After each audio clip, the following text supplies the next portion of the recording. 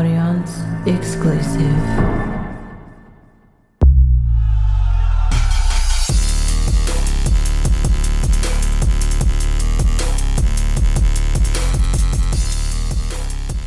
Welcome to the Success School podcast. I'm your host, Tim Frey, and today I'm talking to you about the secret to finding high-paying clients. So on today's episode, I'm going to be talking to you about how to identify your target market, how to find their pain points so you can quickly market to them, the difference between client quality, and that is high-quality clients and low-quality clients, and the effect on your business. It actually has a massive effect, and I'll explain why. So I just finished up my first month content for Success School and marketing.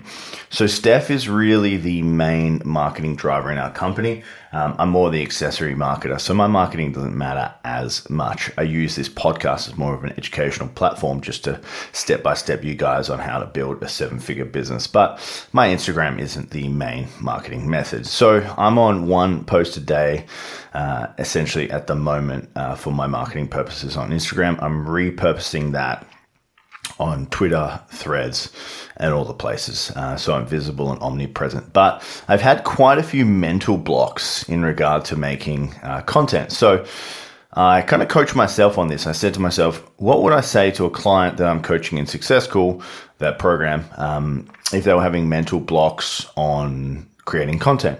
And my advice would be to visualize and make content for one specific person.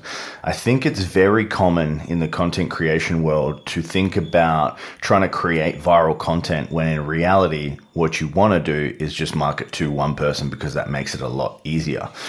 When you think about your target market and who you're trying to market to, it's really easy to identify their pain points and what's going wrong and right and the outcomes that they want to achieve, which makes marketing a lot simpler and a lot cheaper rather than just trying to create viral content for the sake of it. There's two ends of the spectrum here with marketing. A lot of coaches will tell you that you need to make viral content to go viral to get more clients. And then the other side of that is to create specific content for your niche. I like to think about having a mix of both, sometimes doing some viral style content to go viral and then some specific content. But the point I'm trying to get across here is very easy to do when you have a client avatar and you're speaking to one specific person. So we're going to be talking about how to build your client avatar today. So I want you to imagine we're going fishing. And I know I use the fishing analogy quite a bit in coaching. But when you're going fishing, it's much easier to go for a fish when you know exactly who the fish is or what type of fish you're trying to catch.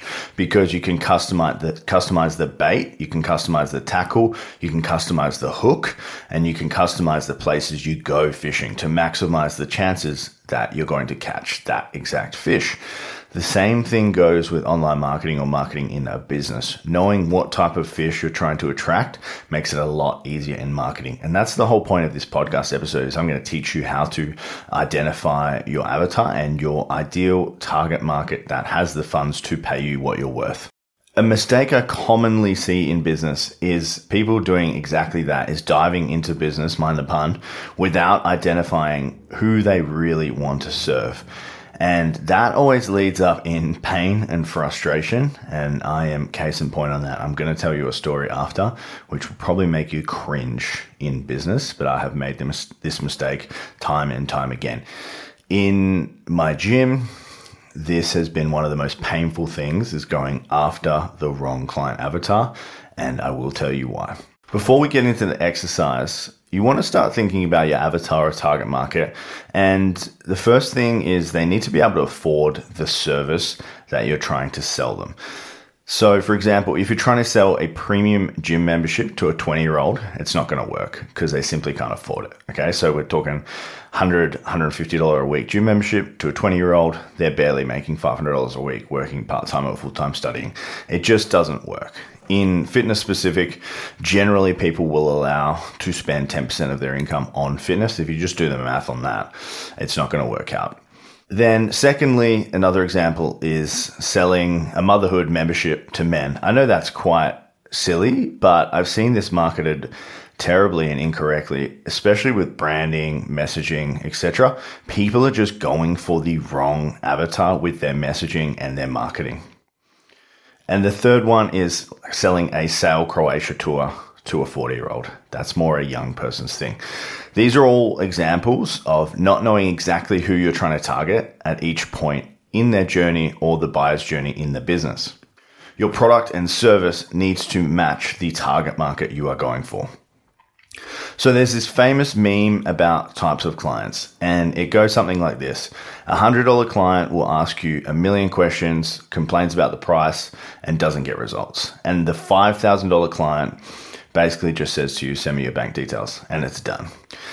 There is always in every business different types of clients, but one tip if you want to be really successful and build a 7-figure business is solve rich people's problems and market to wealthy people. It is a lot easier to work with them.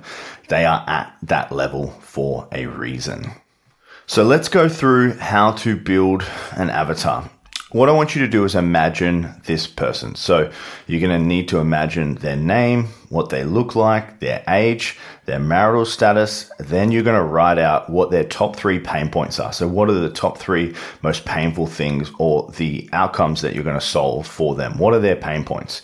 Then you're going to write their top 3 goals. Okay, so what is most important to them? Is it building a 7-figure business? Is it losing fat? Is it finding love? Is it marketing their business? What are the top 3 goals of their business or the thing that they are trying to solve?